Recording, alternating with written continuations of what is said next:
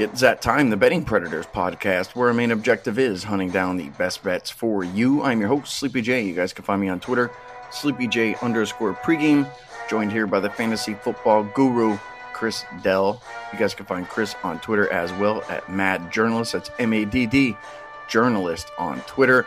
You can get us both on the best sports betting information site on the web, pregame.com. Chris, we were just talking. You're like, wait a minute, I'm not on pregame. I said, dude, you're going to have to go ahead and post in the forums. I said, anything that you post, just throw that shit in pregame.com, throw it in the forums, so all those guys can get stuff too, because, you know, we are pregame through and through. At least I am, and the Hitman and Uncle Dave. So, you know, if you guys are with me, you know, you're with pregame. So that is the way that it is. But with that said, you guys can get us on pregame, and you can get us on Twitter, as I mentioned.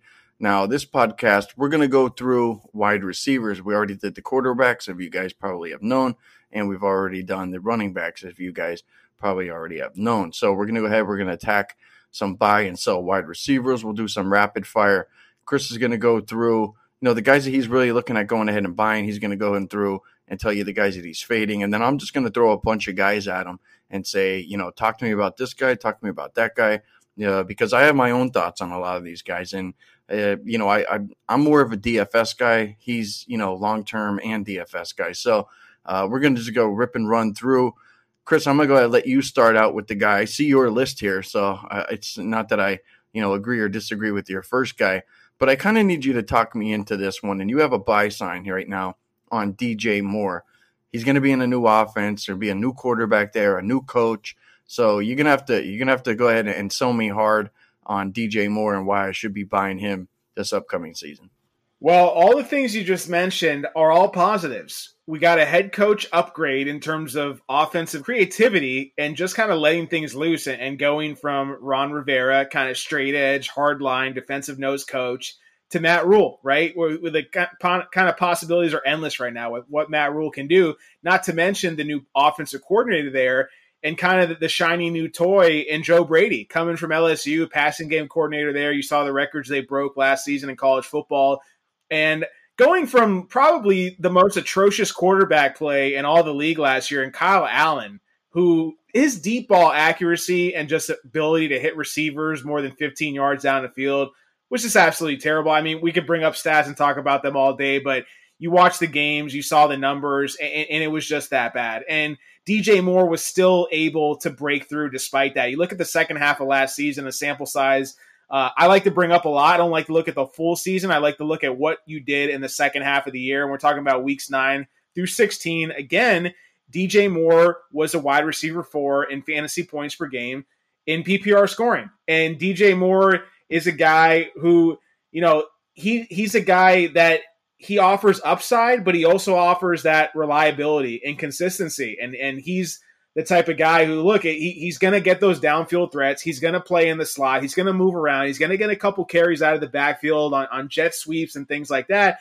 And you bring Teddy Bridgewater into that offense, and the upside goes up. The floor goes up. He's the type of guy that he's going to be trailing. The Carolina Panthers, their implied team total, season win total, hovering between 4 or 5 wins right now, one of the lowest in the NFL, if not the lowest, maybe outside the Jaguars.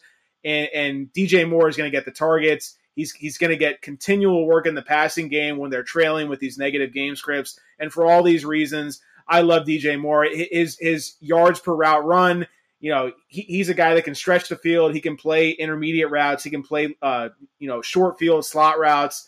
And there's just too much to like, man. He did it last year with one of the worst quarterbacks in the league. He's got a serviceable quarterback in Teddy Bridgewater. He's got the upside in the passing game with the new offensive coordinator there. So for all those reasons combined, I'm really high on DJ Moore. I've got him at wide receiver 4 right now. Consensus has him at wide receiver 11, so I'm 7 spots higher than consensus. I'm taking him right after Michael Thomas, Devontae Adams, and Julio Jones goes off the board. I'm taking DJ Moore without question. I'm taking him over Tyreek Hill. I'm taking him over any of the other guys in that tier. And it's a very talented tier. We're talking about guys like Allen Robinson, Kenny Golladay, A.J. Brown, Adam Thielen, Juju, et cetera, et cetera. I like DJ Moore. He's got the upside.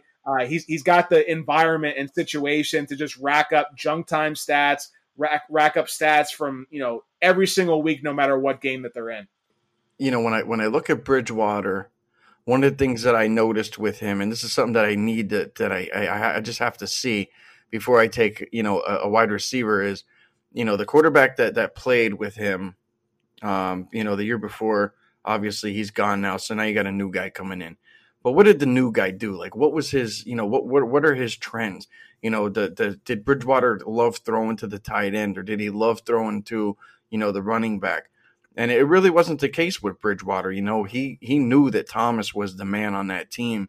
And I believe Thomas was the leading receiver in probably like 6 out of 7 games that Bridgewater, was the quarterback and started. So that's a really, really positive sign that he's looking for the best player on the team. And obviously, Michael Thomas is amazing. I don't know if DJ Moore has that type of talent, but let's just say, DJ Moore is the number one.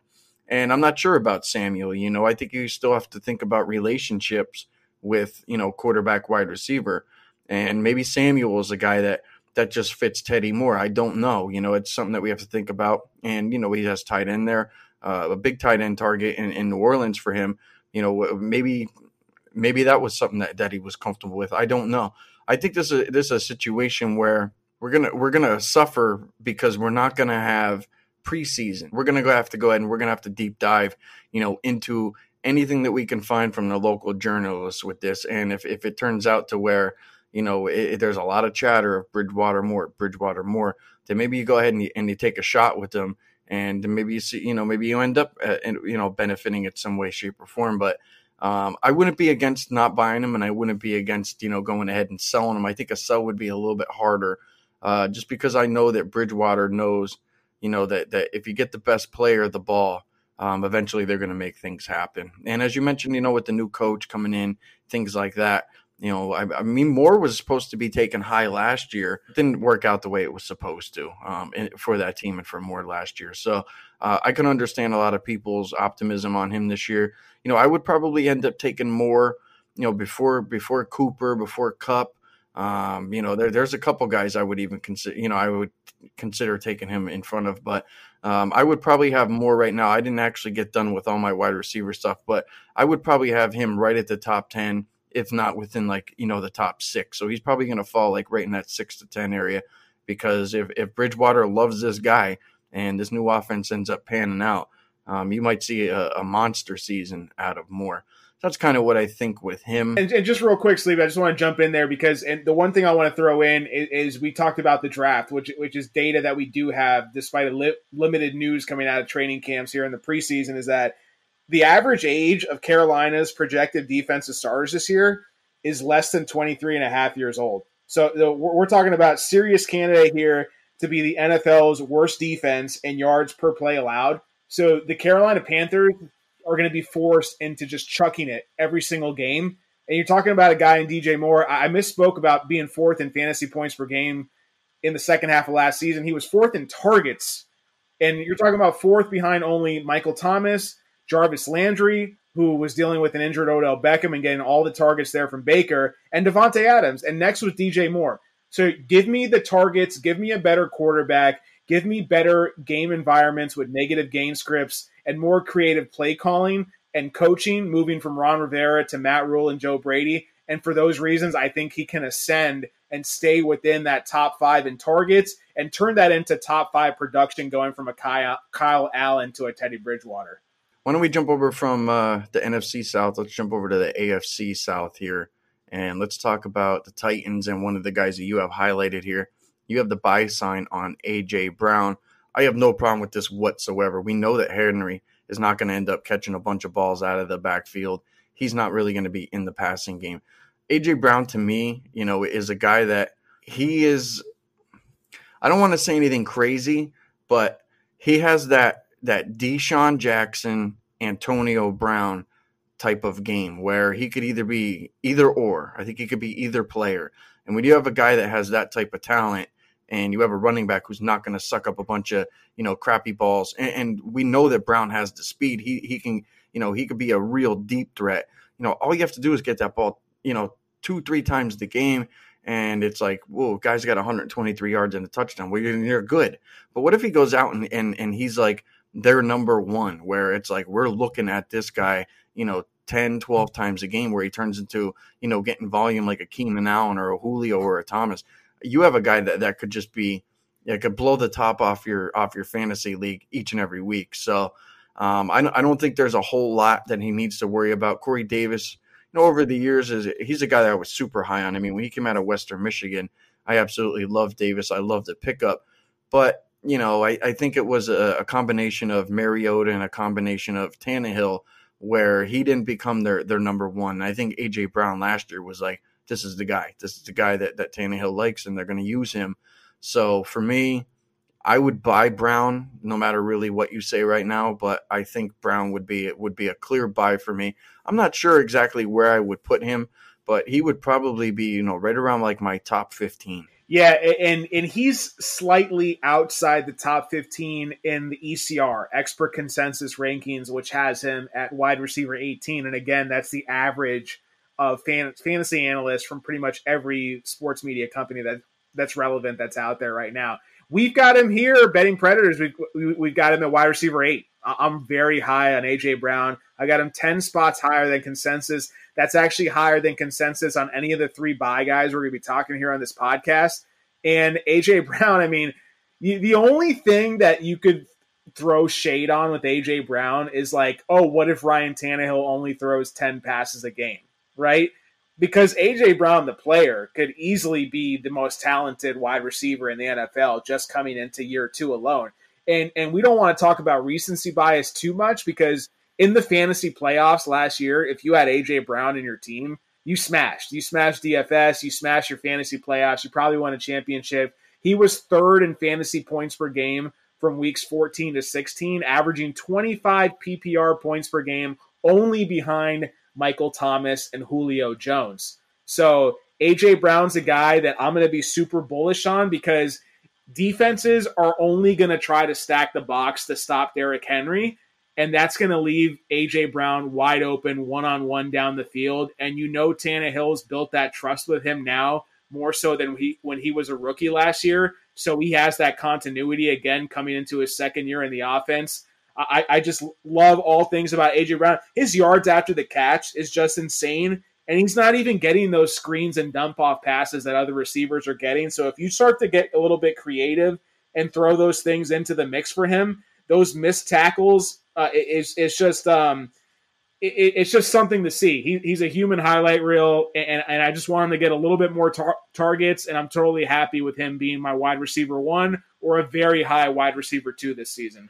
One of the things we talked about when we talked about the running backs, we talked about Henry, and one of the things I brought up is, that they might not want to use him a whole hell of a lot early in the season because they want him fresh, for later on in the year, where last year, I mean, he was just bulldozing people over. So it's like, maybe they send him out there and he's more of a decoy. Maybe you still get them to stack the box, against that Titans team, thinking, that Henry's out there, he's going to get the ball, and maybe they don't. Maybe it's just that might be a real nasty play action pass offense where, Brown is just sitting out there one-on-one, as you said, more times than even, that they would even more times than most people would expect. So I wouldn't be shocked if Henry's out there and it's like, hey, look, dude, you don't have to do a whole lot, throw a couple blocks here, throw a couple blocks there. We're going to save, the running reps for when we really need them, but we're going to use you as a decoy. And after last year, I mean, if you see that guy on the field, say in the backfield, you're like, what are the odds of guys probably getting the ball? 50-50, right? Well,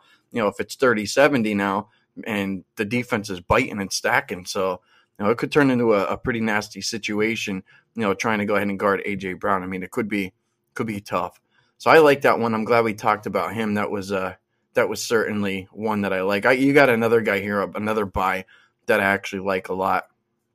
This guy made a lot of noise, DJ Chark. I'm going to let you go ahead and just tell me what you think about him because I got quite a bit of thoughts about DJ Chark this year. Yeah, and I've got A.J. Brown and DJ Chark ahead of big-name guys like DeAndre Hopkins. I've got them both ahead of Chris Godwin, ahead of Mike Evans, ahead of Odell Beckham Jr. I mean, these are kind of the household names who were being drafted at the high end of fantasy drafts last season, and by all means, they're still elite receivers. I think you could actually argue Odell Beckham. I don't know how elite he is dealing with that sports hernia injury, and that's a little fishy there. So we'll get into that a little bit later. But DJ Shark, man, you talk about what he did as a rookie last season, and he had the volume that AJ Brown didn't have. And the only thing that really held him back was when Minshew was benched in favor of Nick Foles, and you saw DJ Shark's volume and performance go down because I think Nick Foles was more inclined to rely on some of the more veteran pass catchers in that offense. But there was a clear rapport between Gardner Minshew and DJ Shark, and by all indications, we're going to be faced with nothing but negative game scripts, which is going to be a whole lot of junk time passing. You see the narrative continue from position to position. When we talk about fantasy, guys we're buying is guys we know that are going to be in situations where their team is going to be passing a whole hell of a lot every single week. That's going to be the Jacksonville Jaguars. He's the type of guy who can break the top off a defense, and he can also work the underneath routes. And like I said, man, I've got DJ Shark right up there with AJ Brown. I've got him a few spots lower. Overall, right now, I've got DJ Shark, wide receiver number 12. That's almost 10 spots ahead of ECR, which has him at wide receiver 21. So to me, DJ Shark can be your first wide receiver off the board. And most people are taking him as second best receiver off the board. So to me, it's a clear difference. He's a cut above a lot of those second tier guys, like you're talking about your Adam Thielens, who I still think has a lot of upside, but I would consider taking a DJ Shark over Thielen because of the explosiveness and because of the situation. I would consider taking DJ Shark over Amari Cooper, over Juju. I mean, these are guys I have them right in that same tier with, towards the top of tier 4 and the back of tier 3. So I really like DJ Shark a lot, and I'm very comfortable having him at the wide receiver 12 overall. One of the things that we talked about when we talked about the running backs was we didn't think Fournette, he was going to get any volume, as far as a pass catcher. And, obviously he probably won't. But I don't think that there really is like a standalone number 2 on this team to where it's like, okay, this is going to be our number 2 guy. Now you got Conley there. I mean, Westbrook got his time last year. But I think if you're looking for a guy who is going to just he's going to get the targets. And I think Shark will definitely get the targets this year. I could see him probably being anywhere from 8 to double digits almost every single game. And if I could just get that from a guy who's going to, be in a situation where, that they're going to be forced to throw the ball, that's a guy that I want. I love the garbage time guys who are just out there and it's like, well, who am I going to throw the ball to? Oh, we'll just whip it over here to him, whip it over here to him. Same old thing. And then you got, defenses are, it's not like they're even playing. So you got a guy who's going to get a ton of targets because it's an easy play to call. You know where he's going to be. You got your timing down. And it just makes for, it makes for a fun Sunday afternoon when you have a guy like a Shark who I think will, he's going to end up with a ton of targets this year. I wouldn't be shocked if, he's probably top 5 in targets at the end of the year. I would not be surprised by that. I'm buying him. He's a guy that, a lot of people just aren't talking about, but this is different from betting sports. This is more, we're just talking fantasy. We're talking players. And if you don't have your eye on Shark right now, I think you're probably doing something wrong. Just one last note on Shark, and you bring up a lot of good points there, is that, he kind of bucks the trend of me looking at the second half of last season and what have you done for me lately, because that's going to be more of an indicator of what you're going to do to start the season this year. DJ Shark was a wide receiver 7 in the first half of last year. Literally in his first 8 games as a starting wide receiver in this league, he was a top 7 fantasy wide receiver, but his production fell off severely in the second half of the season. But there was a lot of turmoil going on, the back and forth between Minshew and Foles. I think Minshew lost his confidence. They dealt with a lot of turmoil with the offensive line being, very, very putrid towards the end of the season. But I think that they have that continuity set between, the head coach is still there, obviously. You've still got Minshew there. You pretty much know Minshew's going to be there no matter what. Maybe they're tanking for Trevor, whatever they're trying to do. I'm going to buy back into that connection that they showed between weeks 1 through 8 last year and kind of ignore a little bit of a fall off that Shark had in the second half, because you see the talent there on the field and you want to buy in. And he's one of those, second, third year breakout guys. I think he fits the mold right there with his athleticism, his hands, and kind of just everything he brings with his skill set. All right, great conversation there about DJ Chark. Why don't we jump over to a guy you're going to fade now? Normally everybody would just think you were absolutely crazy, but you're going to go ahead and you're probably looking at fading DeAndre Hopkins. like the situation is murky, and when the situation's murky, I tend to go ahead and back away. Like I know the AJ Brown situation. I mean, that seems pretty crystal clear to me, and it seems pretty crystal clear to you. Same thing with DJ Moore and Chark, the guys that we're buying. But do you feel like the Hopkins situation is murky? I know you're not fading his talent. I know that, but you're more or less fading the situation, right? Yeah, and I think that's what we're doing for pretty much, that's what fantasy is. In essence, I mean, you correct me if I'm wrong, but that's a lot of what your sports handicapping and betting is you're not necessarily fading or buying the talent in a lot of cases. You're either fading or buying the opportunity and the situation. And no one's denying DeAndre Hopkins' talent. And you could argue, I'm not going to, if you're going to come here and say DeAndre Hopkins is the best receiver in the league, he's better than Michael Thomas, he's better than Devontae Adams, I'll be like, all right, I respect that opinion. I'm not going to try to argue with that. It's apples and oranges here. But what I am going to say, and it's simple, Sleepy, and you said it, is that it's the new situation. In a COVID-19 offseason, you already want to devalue a guy going to a new team because you've seen the drop-off in statistical output when that happens, no matter who it is. And now you're talking about with the added lack of communication, the lack of reps, and that's all going to affect DeAndre Hopkins. Not to mention, look, you could look at it from outside view and say, oh, well, he's going to the air raid offense. They're going to be throwing a ton. He's going to get all the targets and all this. But think about it. Cliff Kingsbury loves running 10 personnel. He loves throwing 4 receivers on the field at the same time. I think they did it at the highest rate in the NFL last season. So Kyler Murray has a lot of options in that passing game. And while DeAndre Hopkins is clear-cut above the rest in terms of talent between those guys, like a Fitzgerald, like a Christian Kirk, like a Kenyon Drake out of the backfield, it's just too many mouths to feed in the scheme that they run. And they still like to run the ball too. So all those reasons there, I've got him as my wide receiver 13. Look, I think he's a borderline number 1 receiver in fantasy this year, but consensus has him at wide receiver 5, and that's just way too rich for my blood. That's 8 spots lower than where I have him, and he's simply just not going to fall to you if you've got him at wide receiver 13. So as much as I love him, I'm probably not going to have him on any of my teams this year. I think another reason why we probably want to go ahead and probably downgrade Hopkins is he's going to end up with some tough assignments this year. I mean, you got San Francisco. We know what their secondary is going to do.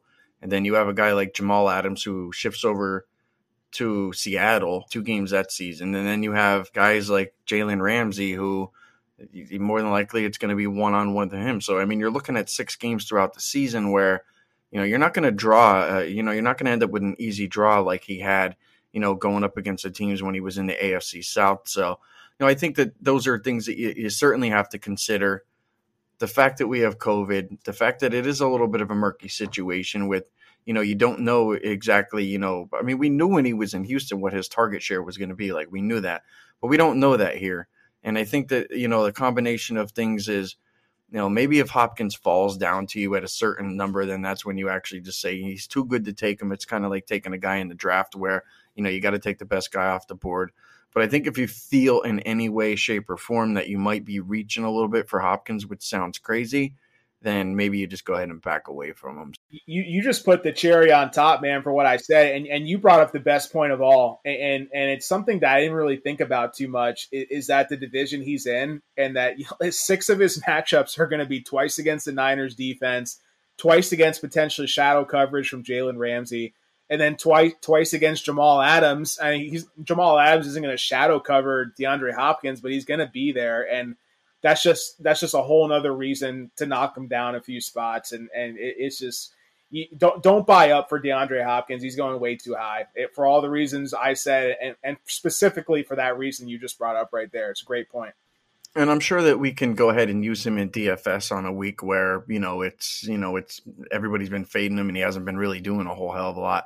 But there is going to be a week where, you and I are just like, yep, now's the time to grab him, because obviously, we know when he's going to have value. It's probably not going to be, for a little while, but I'm sure, we'll both have him in our DFS lineups at some point during the season, and we'll be able to go ahead and pick that right weekend.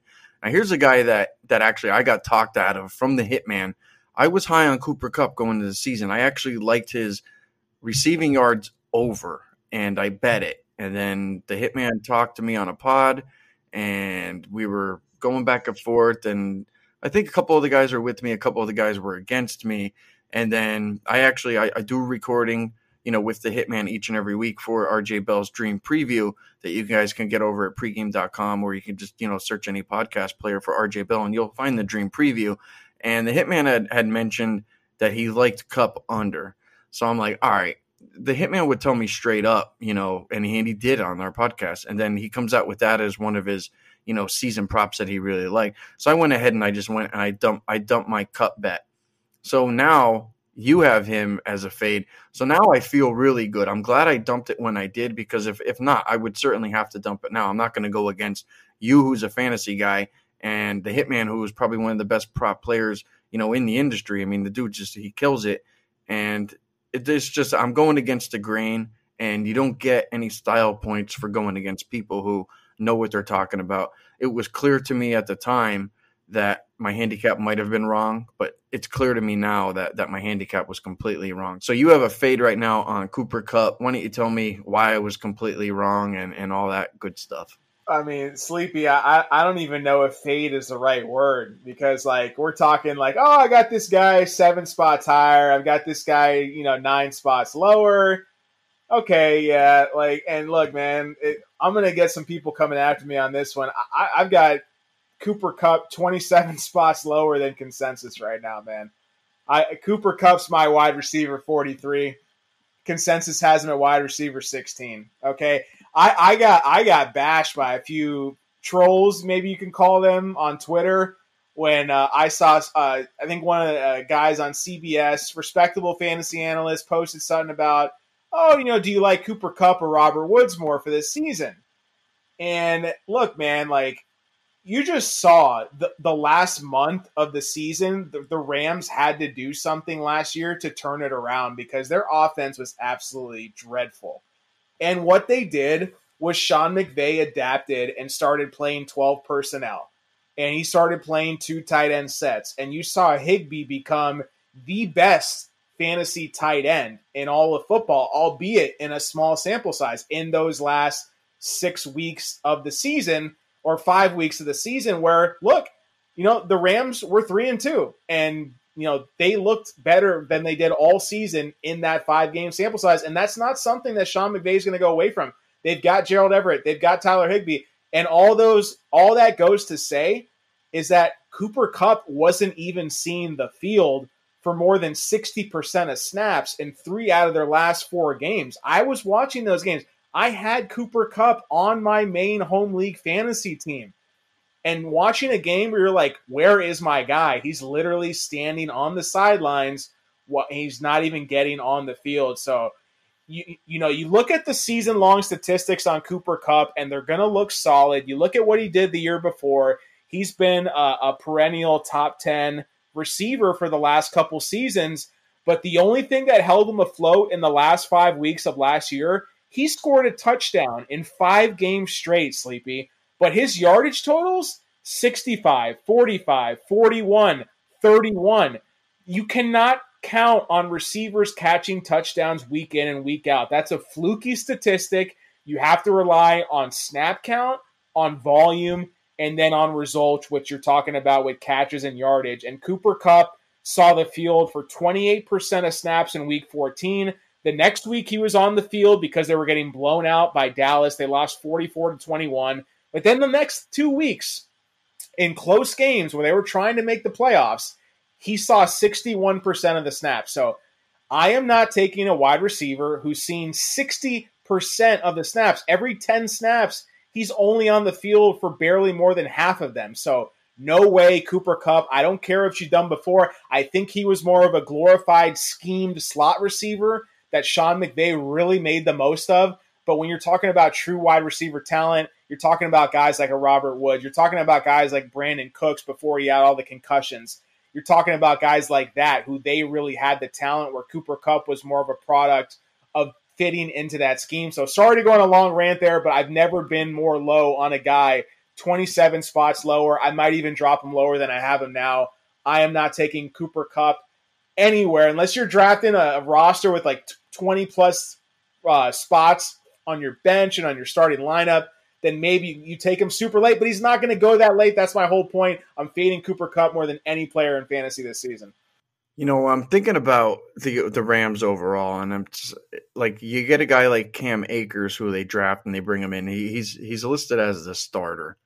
So when you get a guy who's a rookie who comes in and plays before a guy that actually had snaps in Henderson, and Henderson played quite a bit. Now, this is going to kind of bang a little bit on your Higbee, which I know you like Higbee, and I don't have a problem with Higbee. But the fact that Akers is going to start, it tells me that he fits into exactly what McVay is trying to do, and that's you do exactly what Todd Gurley did. I wouldn't be shocked if a lot of people are jumping on Higbee, thinking he's going to duplicate exactly what he did at the end of the year. But take a look at the Rams at the end of the year. There was no Gurley out there, doing normal Todd Gurley things in that Rams offense. So I think if you bring Akers in, that there's a chance that they could, reinvent and recreate what they wanted to do with Gurley with Akers. And if that's the case, then Higbee's probably going to end up suffering. So I'm not sure necessarily what to do, with those two guys, with those two players, and Higbee and Akers.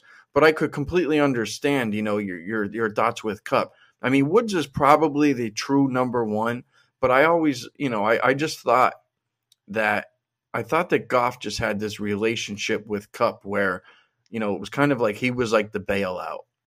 He is sleepy, and you're spot on with that because he was the bailout, and that's why you saw that Cooper Kupp finished the season with a touchdown in 5 straight games. But like I said, you can't rely on a guy with catching a touchdown in every single game. It's just not something you can rely on. That's the stat you cannot rely on. Touchdowns regress, but snap counts don't regress. Targets, yards don't regress. Those are the sticky statistics you've got to be looking at with these receivers. And look, like you said, this offensive line is a huge reason why they can't do what they can't run the spread offense from before because they don't have a Gurley. They have one of the worst offensive lines in the league. They've got to run 12 personnel. They've got to keep 2 tight ends on the field. Higbee's going to be blocking. Everett's going to be blocking. And you know what? The 2 wide receivers they have on the field in 12 personnel, they're going to be blocking, and Cooper Kupp is not a blocking receiver, which is why Josh Reynolds was playing ahead of him as a receiver when they went to 12 personnel. So I'm sorry, but the scheme has changed. Sean McVay has had to adapt, and kudos to him for not continually getting Jared Goff sacked into the dirt with no blocking help ahead of him. So they've had to deal with their situation, which is no money to sign offensive linemen. They're totally capped out. They have some of the worst contracts in football, and all that goes to say is Cooper Kupp does not fit into the new look Los Angeles Rams. He's still, I agree with you, Goff and him do have that connection, but are they going to continue to connect for 1 touchdown every single game? I cannot buy into that right there.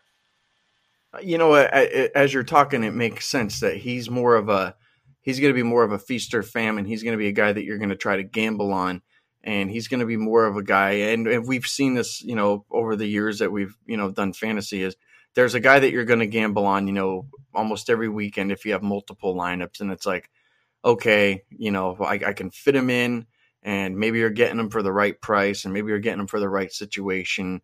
And, and you are taking a gamble in a sense. I could see him fitting into that, type of guy. I mean, I could probably, rattle off 30 different wide receivers that fit that description, not each and every week, but quite often. So I'm glad I bailed on that one. I'm glad I talked to you and the Hitman, and I'm glad I talked to you and the Hitman. So I feel pretty good with that one. Let's jump over to another fade here that you have. I was a bit surprised at this one because this is a guy that I've just been away from for a number of years now, and that's T.Y. Hilton. I'm going to let you talk about Hilton. Obviously, Rivers is going to be there, and this team has, they have Frank Reich as their head coach, so we'll see exactly what happens and how everything shakes out. I think it's a little bit of a negative here that Hilton, has lost Andrew Luck, and then you have a guy like Rivers coming in. I think the one thing that concerns me here with Hilton is we know that Rivers, he loved Keenan Allen. That guy got 15 targets a game. I mean, how many other guys in the NFL were getting as many targets as Keenan Allen? If Rivers can find that guy that he feels comfortable with that has a Keenan Allen type of game, that's going to be the guy that you want. And it doesn't, because he's not going to be throwing the ball, I don't think, launching bombs down the field. I'm not sure Rivers has, that type of an arm in a new offense. So I would think, the intermediate guy is going to be the guy that feasts in this offense. So I'm just talking through this right now because I had a list of notes here, but tell me why you're fading Hilton, and maybe I can go ahead and put some cherries and whipped cream on top. Yeah, so and look, Phillip Rivers I think is an upgrade over Jacoby Brissett. I mean, how much of an upgrade? I'm not really sure. The Colts have you could say they have the best offensive line in the league, so it's going to be a run-centric offense, right? I mean, Marlon Mack is still a talented back in that backfield. Obviously, they got Jonathan Taylor out of Wisconsin. They're going to feature him heavily.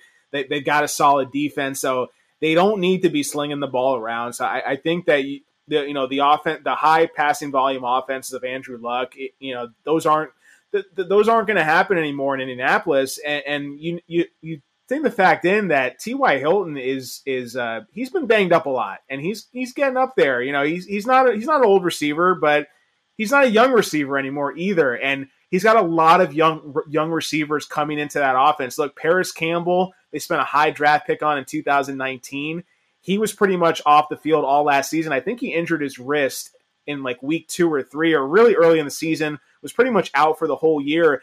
And he profiles to be more of that slot gadgety type of receiver that could bode well for those slant routes that Phillip Rivers likes to throw.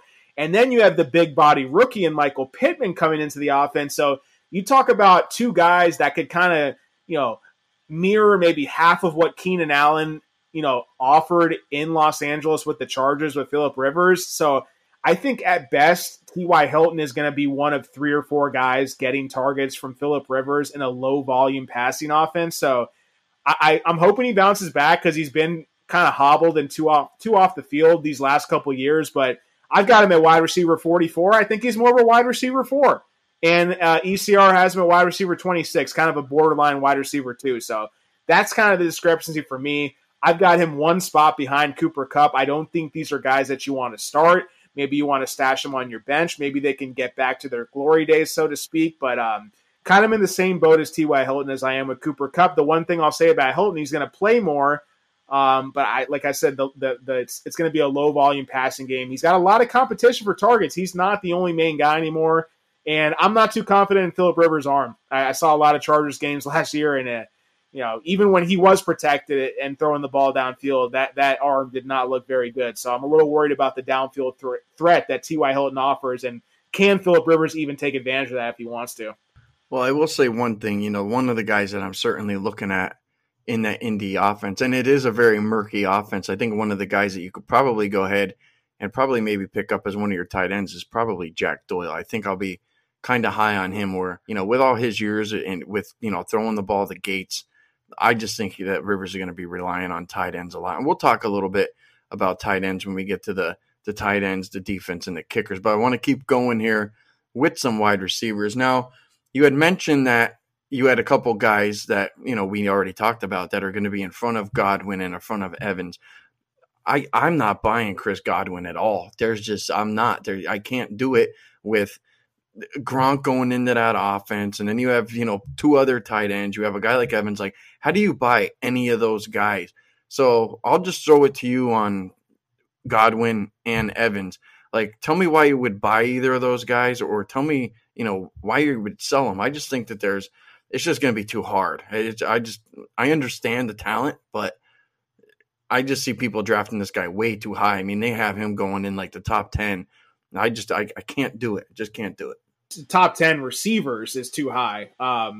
I've struggled with Godwin a little bit because I loved what he did last year. I wanted my hands on him. I was in a draft in my home league where it was round 3. I had to pick between Mahomes and Godwin, and if I could do it all over again, I wish I would have taken Godwin last year instead of Mahomes because of the injuries Mahomes dealt with. But anyways, it brings me back to a couple months ago, and you have to go back to the day Tom Brady signed with Tampa Bay to kind of say, where did I start my thought process and handicapping on Chris Godwin as a fantasy asset? And I think at the beginning you looked at like, okay, well, Brady can't really throw successfully deep anymore. So how is Mike Evans really going to benefit from Brady being that offense? Okay, so the underneath routes, the slant routes, the crossing routes. That's all Chris Godwin territory right there. So I'm like, yeah, Chris Godwin, top 10. Oh, he's going to outproduce Mike Evans easily. But then you start to wonder, can either of these guys really be wide receiver ones this season?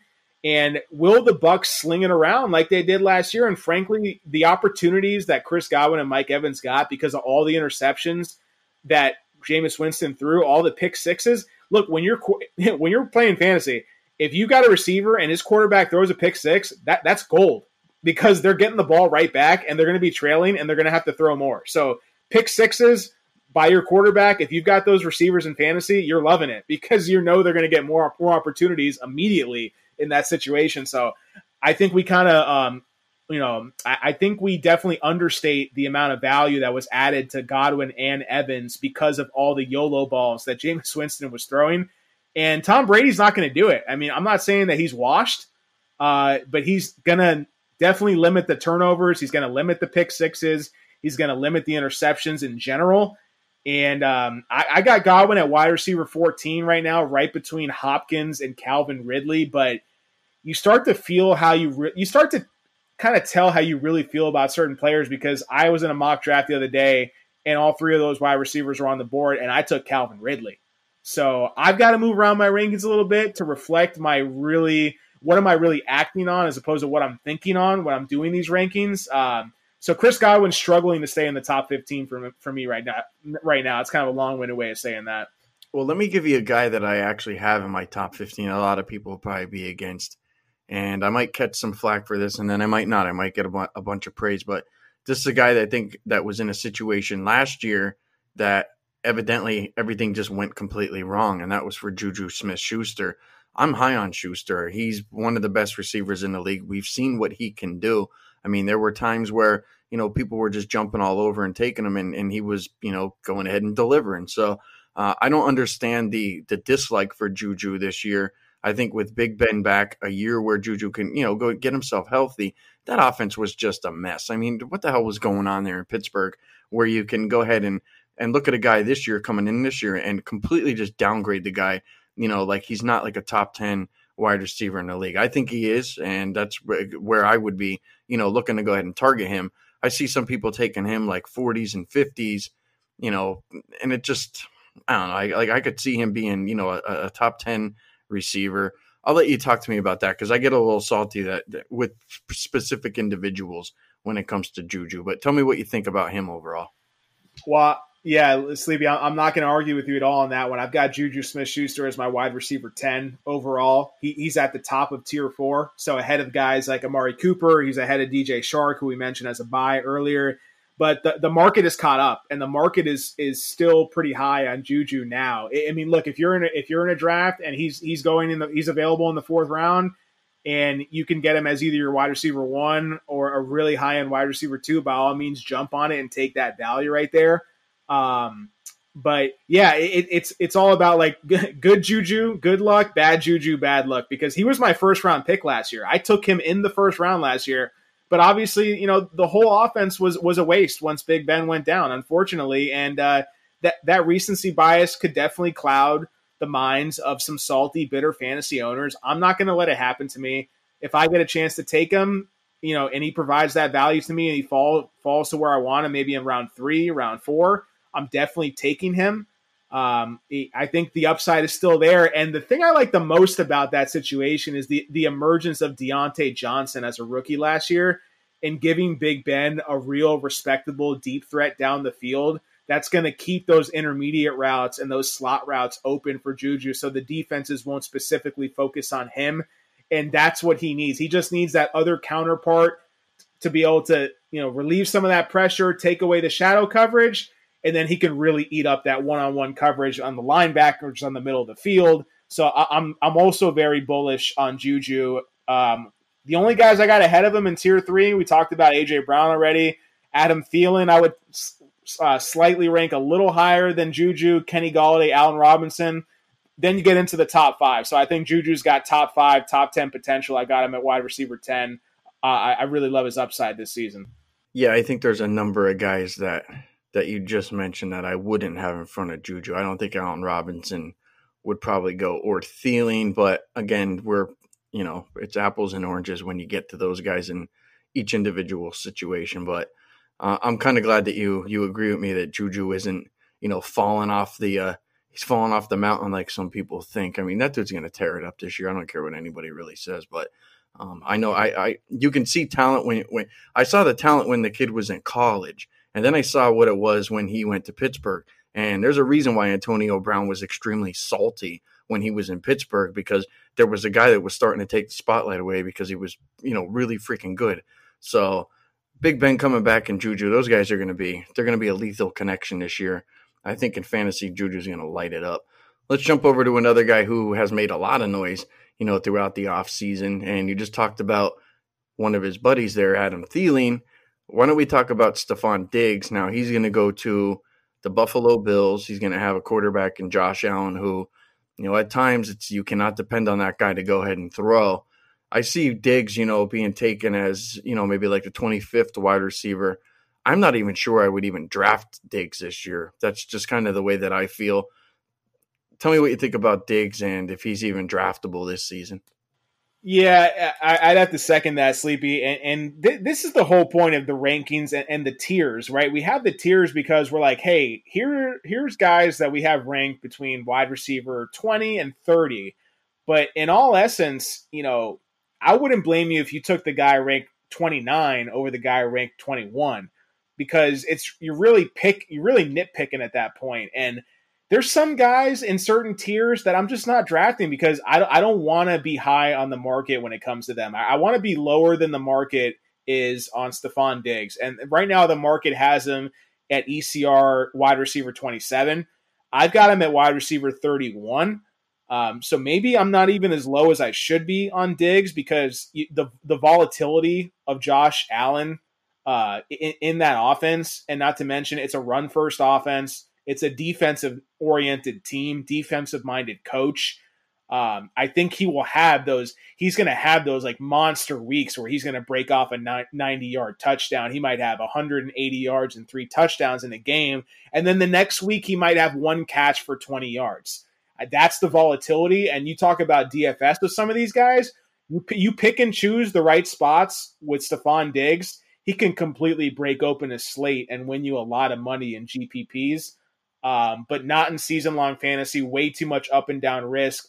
They still got John Brown, who was a very good receiver last year, assuming he stays healthy and doesn't opt out because of some of his health concerns in regards to COVID. But by all indications, John Brown is playing. So I really like the dual deep threats that Josh Allen has with Diggs and Brown. But no, I'm not trying to take Diggs. I don't want any parts of that passing offense. If anything, I want Josh Allen because Josh Allen's going to run the ball a lot. He's going to vulture those goal line touches, score touchdowns everywhere in the field. But I don't want anyone he's connected throwing the ball to in fantasy. All right, so why don't we go to a guy that probably nobody's talking about, but this is a team that really nobody's talking about, and I don't think anybody knows what the hell is going to happen, with the New York Jets this season. I think that's an offense that there might be one key guy that you could probably go ahead and be like, all right, I'm going to take a shot with this guy, and you're going to end up getting a hold of him later, and he's going to end up being a guy that, it always turns out where you're plugging in somebody that you never thought that you'd be plugging in, and it's like this dude's, developing and he's producing each and every week. Any clue if Denzel Mims is going to work out for this team? Because I think the Jets, they're going to end up finding themselves down in games this year. I'm not very high on their defense at all, but I like the fact that the Patriots are going to, I don't know what they're going to do. I don't think you're going to see the same defensive intensity from that team. Miami's defense is, below average. I understand the Bills is really good, but the Jets had a tough schedule last year. I think their schedule this year will be a little bit better. I'm just curious, who's going to be the breakout guy for that Jets wide receiver core? And my gut feeling says that it might be a guy like Mims. I don't know why. I just have that gut feeling. He might be like a real good sleeper that, if you could get a hold of him really, really late, maybe you take a shot at him. Yeah, I like Mims as a prospect, but not this year, not in a COVID-shortened offseason, not with Adam Gase, who has really shown a reluctance to kind of let the rookies kind of play off the leash. And it's just not happening, man. Sam Darnold, Adam Gase, just that whole team is just looking abysmal for 2020. I mean, I heard pregame Hitman give out quite a few best bets on taking the Jets season win total under. I fired quite a few times on that. And that kind of all goes to say that I think it's just going to be a mess on offense and on defense. And this isn't even a team where you can say, oh, negative game script, oh, trailing, oh, passing. But can they even produce in junk time? And the one guy that if I am going to take a mid to late round dart throw on, it's going to be the guy who was a top 5 wide receiver in the last month of last year, and that's Brashad Perriman. And they brought him in on a 1-year deal. And look, Brashad Perriman is a former high draft pick, so he has the capital, just never really capitalized on it, but he flashed in Tampa last year. And look, I'm going to give you a stat on Brashad Perriman. I'm turning this into a Brashad Perriman take. Over the past 2 seasons, among wide receivers with at least 75 targets, Brashad Perriman is number 2 in yards per catch, number 5 in yards per target. He has 8 touchdowns on 52 catches. That's a 15.4% touchdown rate. And Sleepy, on his last 94 targets, Brashad Perriman has dropped 1 pass. I think he could be the real breakout candidate on the Jets. He's a sleeper that I'm targeting. The more and more we hear things out of training camp that Mims is struggling to acclimate and might not even be starting in 3 wide receiver sets, I'm starting to really warm up to the idea of taking Brashad Perriman, and he could be a solid wide receiver 2 for the season. What if Crowder could stay healthy? I mean, that dude, I mean, he gobbles up targets. I mean, he had a really good end of the year where he ended up, I think he scored like, I don't know, maybe it was like 4 or 5 games in a row. I understand Mims is a tough, but I'm just trying to talk through the Jets in general, because I have a gut feeling that there's going to be a guy there that just, he pops up and you'll be like, "Ooh, I'm glad I took that guy." Do you think it could be Crowder, or are you just like dead set sold that Perriman might be the guy to get the bulk of the lion's share there? Yeah, I think it can be both, because I think that those are the two, like they kind of complement each other's games, because Perriman's going to be that take the top off the defense, deep speed, physical threat, right? He's a very talented with his physical traits, but Jamison Crowder's the guy that just goes under the middle. I mean, week 1 last year against the Bills, he had 14 catches for 99 yards, right? I mean, who gets 14 catches in a game? That's what Crowder can do. Like, he's like the most safest of floor guys you can get. He had a little volatility, though, in certain games last year, because, you just can't really rely on Sam Darnold much to give wide receivers consistent production in fantasy. So I do like Jamison Crowder. I think he's a decent mid-round type of target. He offers a safe floor in PPR most weeks. I think he can be a decent wide receiver 3 on your roster if you start 3 receivers in your starting lineup. Maybe a decent flex or backup flex. I like the guy a lot. It just really scares me to have any of my starting lineup guys attached to Sam Darnold's arm and attached to Adam Gase's offense. And for that reason, I'm okay with Crowder. He's fine. Perriman's the upside guy to me. So if I'm taking a late round kind of dart throw type of shot, I'm taking it at Perriman. What do you think about? I want to jump over to the Ravens. What do you think about Lamar Jackson? Maybe not running as much as he did last year. I understand he needed to break into the league. He needed to cause a lot of problems. But, everything that I've heard is, Jackson's really trying to go ahead and become a whole hell of a lot better of a passer, and you need to have that. You can't just have that guy out there running around. He's going to get clipped one time. No matter how fast and elusive he is, he's going to get nailed one time. There's going to be a guy when he makes a cut that he doesn't see, and he's going to get blindsided, and more than likely he's going to end up getting knocked out of a game with a concussion, which, you don't want to see that. One of the guys I was really high on last year was Marquise Brown. Now, I see people, talking about not even drafting him, but somewhere, you have to go ahead and target, I think a Ravens wide receiver, if we're not going to do it for season long, we're going to do it in daily. But what do you think about like a guy like a Marquise Brown or any of those Raven wide receivers or any of those guys? Are they on your list right now to be looked at? It's Mark Andrews or pass for me, because he's the only guy that's shown a real consistent rapport with Lamar Jackson, and he kind of fits what Lamar Jackson can do, which is give you that big body, open downfield threat over the middle of the field. He can also go deep too. Whereas Marquise Brown, you got to hit him in stride, and you're hitting him deep. And I'm just not confident yet in Lamar Jackson's accuracy on down the field throws. So like he's obviously going to create a lot of just open passing opportunities just with his legs alone, scrambling, and people just respecting his rushing ability is going to lead to more open receivers in general. But if you take away Marquise Brown's week 1 4-touchdown performance last year against the Dolphins, he wasn't winning you weeks. You know, he had a 1 or 2 maybe decent spike weeks where he had like 50 yards and 2 touchdowns, but he's not giving you the yards. He's not giving you the targets. I understand like the breakout hype for him this year in terms of like he's a talented player, but I don't buy that like Lamar Jackson can consistently give good fantasy output to wide receivers. The only guy that I would buy in that situation again is Mark Andrews. I'm a little bit scared on the Mark Andrews side. All indications he's good to go, but he does have diabetes. And I don't know if that could lead to a potential, COVID situation where a scare happens and he opts out at late, or something happens. I don't know. I haven't gotten into the weeds with that yet, but I have heard a few respectable fantasy analysts bring up certain health factors for certain players, and he's on that short list. But guy's a hell of a talent, could easily be one of the top 2 or 3 tight ends in this league. But I'm passing on Marquise Brown. I love the talent. Definitely in DFS against a soft secondary that Lamar could torch. Definitely could win you a week in DFS for sure, but I'm passing in season long. What about a guy like Terry McLaurin? Obviously, he's been, a guy that I have a feeling he might be targeted maybe a little too high this year. Do you think that there's any chance that, Haskins turns around and, let's just say he's an average quarterback. I mean, last year he was well below. But what if Haskins actually becomes a better quarterback? As a guy like McLaurin, is that a reach this year to go ahead and pick him up and stick him in maybe, your deeper fantasy leagues? Yeah, that's tough because he's going pretty high. Like you said, I'm pretty much on par with consensus with McLaurin. Like the guy, I mean, if he had a better quarterback, like he would be borderline top 10 receiver going off the board. Like he was the best rookie receiver hands down last year. I mean, I know Metcalf is like the physical freak, but McLaurin's like the wide receiver supreme. The guy does it with his hands, with his route running, with his physicality.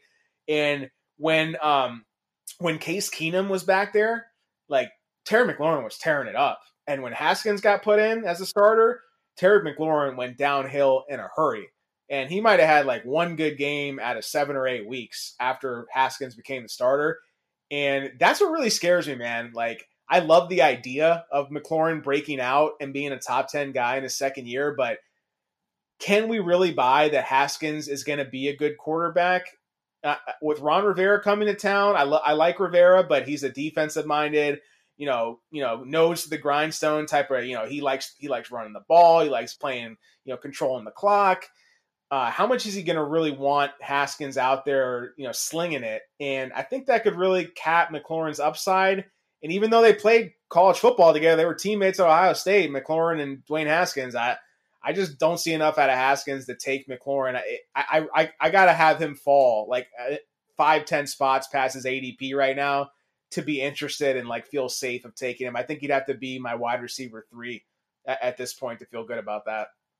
I feel pretty confident though that I'll end up falling on him, throughout the weeks or something like that. I don't know. He's a guy maybe I would look at for season long.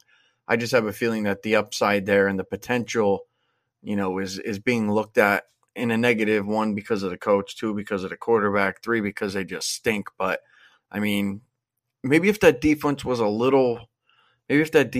was actually like terrible, because I actually think the Redskins defense is what keeps them in games. But yeah, if that defense was a little bit worse, maybe you can go ahead and take a shot at a guy like McLaurin. I mean, having said all that too, Sleepy, I've got McLaurin ranked 19th. So like he is a low end wide receiver 2 in my rankings. I'm just like, when that kind of like moment of truth comes and he's like on the board and you have options like Devontae Parker, Tyler Lockett, DK Metcalf, I'm like, ooh, I need to change my rankings because I'm pretty sure I'm almost always going to be taking Lockett and Metcalf, those types of guys, over McLaurin. So I love McLaurin. I'm just a little scared right now. I'm a little scared of Haskins, so we'll have to wait and see how that turns out. Well, the 4 guys I got actually behind him is I have Sutton, I have Woods, I have Ridley, which I know you're kind of high in Ridley, and Allen Robinson's back there too. So those are the guys that I have McLaurin in front of. Let's do one more guy. Actually talked about the quarterback quite a bit, Tyrod Taylor. Do you think Keenan Allen is a guy that we can target this year? I mean, we know that he had such a relationship with Phillip Rivers. Do you think that we see the same target share that he had, in years past? Is that, does Tyrod going to look at him as like his safety blanket? Like, I could throw it to him 15 times a game. Like, you're going to get the catches from Allen, but is his production going to drop this year from, what it has been in the past? Couple of questions you asked right there, and there's a couple no's and a couple yeses. And yes, in terms of being a security blanket, he's that talented. He's arguably the league's best route runner, right? And he's always complaining about his Madden rating because he's not really the most athletic guy, but he's got the hands, he's got the slick route running. And I love Keenan Allen. He's one of my favorite receivers in the league, just as a fan, right? But as much as I love Tyrod Taylor, his fantasy production comes a lot from running, and he's going to be working with the running backs a lot and with dumping off passes to backs out of the flats. And I think that takes away a little bit. I think you're going from a guy in Phillip Rivers who's on average going to be throwing 30 to 40 passes a game to a guy like Tyrod, game manager, limiting turnovers.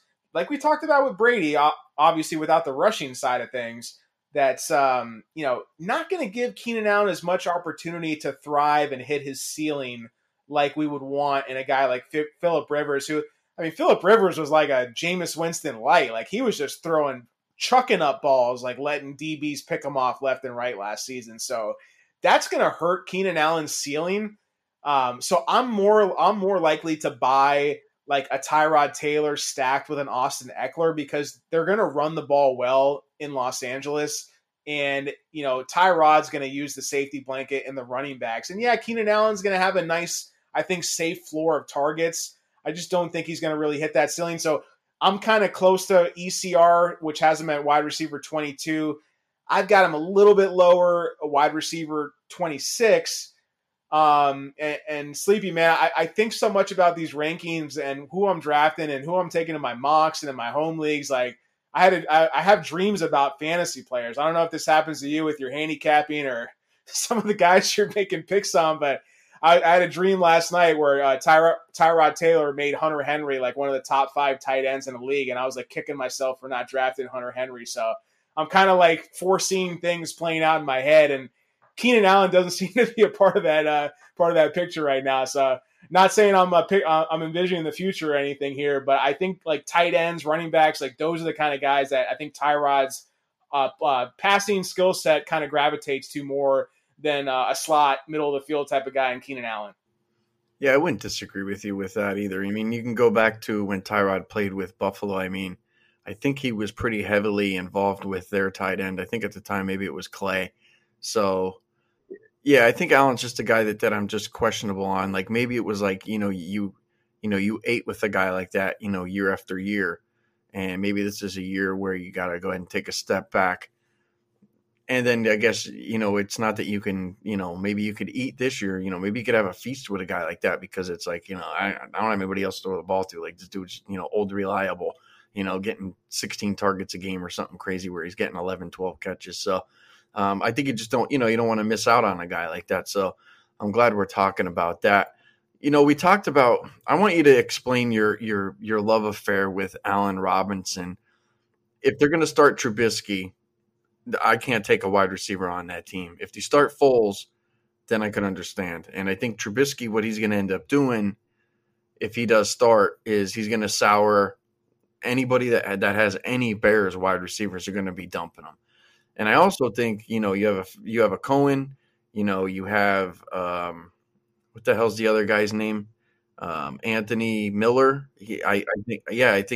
I think Trubisky likes him. I think Foles will actually like a guy like Miller, a big, tall wide receiver.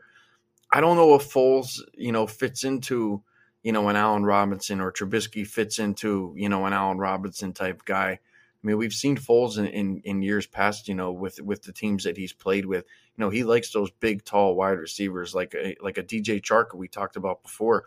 I mean, Foles and him were, they had a pretty good relationship. So, I don't know. I don't know what your love affair here is with Allen Robinson, but I would be very, very very cautious taking a guy like him. And I've seen in some drafts that they have, him in front of like Juju and him in front of AJ Brown and Ridley. And it's like, I don't know, dude. Like, I need to depend on a quarterback that could at least throw the ball. And I'm not sitting back waiting for the guy who can throw to come in the game until this guy stinks to join up. And it's like, I just don't know if I could draft any Chicago Bears right now. If I could take Khalil Mack, I'd be all right with that. But I can't take an offensive player off that team right now. Yeah, and like my optimism on Allen Robinson is a lot centered around just his talent in general. This guy's had literally the worst luck at having quarterbacks throw the ball to him. He had Blake Bortles in Jacksonville, and then comes to the Bears and has Trubisky. So I kind of feel sorry for him. But look, last year he was the wide receiver 7 in total fantasy points PPR per game. So he did it with totally abysmal quarterback play. And a little bit of my optimism there is I have him, I believe, right now at wide receiver 6. And that's one spot higher than what he did last year. And the optimism remains because I do believe that Nick Foles will be the starter there. And if Trubisky plays well enough to keep the job, and look, worst case scenario is they both play like shit, and it just tanks the value of the offense as a whole, right? Because Foles did not look good in Jacksonville when he took over for Minshew for those few weeks. So I don't have much faith in Foles. I'm hoping Foles goes back to those glory days with the Eagles and stuff. But I think Allen Robinson's just shown consistently year in and year out that he can withstand extremely bad quarterback play. So I've got him one spot higher than what he produced last season. I've got him 6. Last year he produced as the wide receiver 7 overall. Let's see how this quarterback battle shakes out, and let's kind of see, how the Bears open up the season with, because he's the number 1 guy, and they could be trailing a lot, and they might not be winning too many games. So those kind of things are the recipe of guys that I like to look at, like a DJ Shark, like we talked about.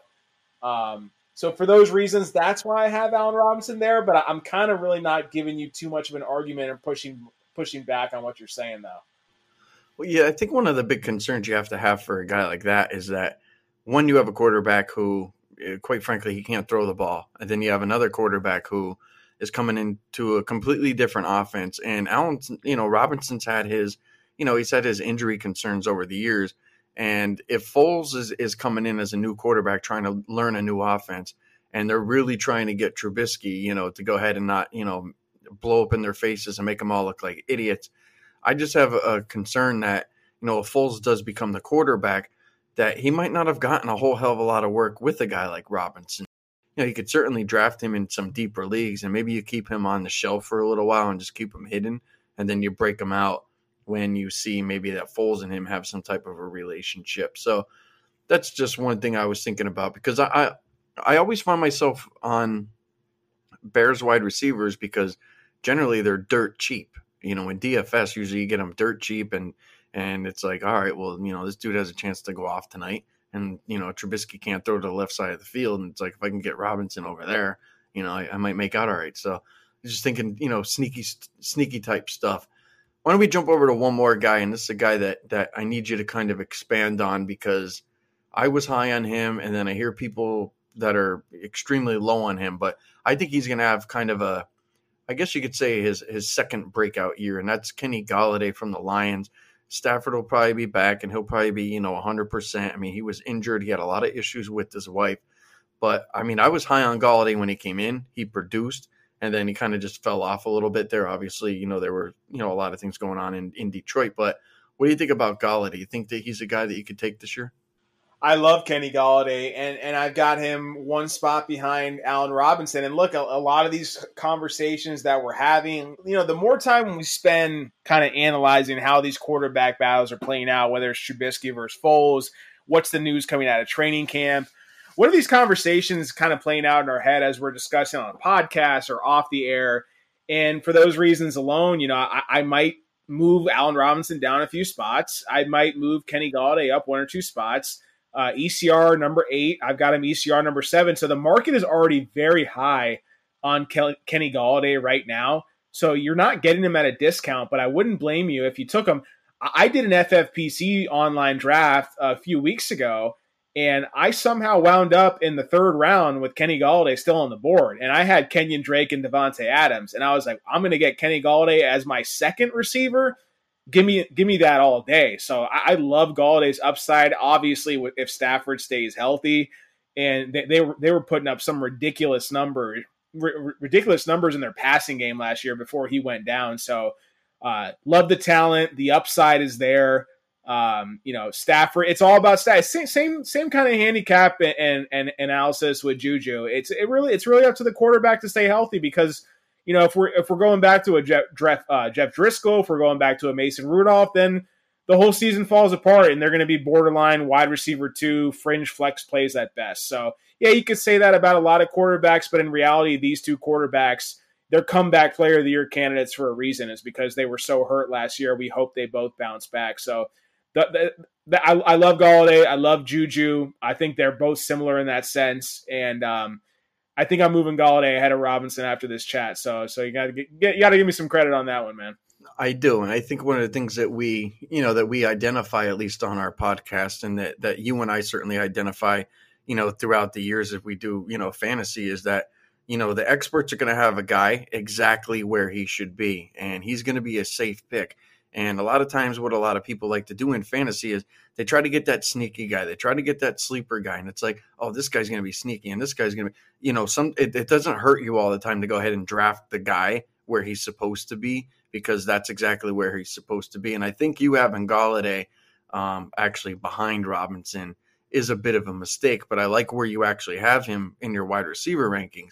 I think he kind of belongs there. Now, I wouldn't be surprised if he finishes the year out, with more yardage than Evans or Godwin, or maybe even Hopkins. You never know.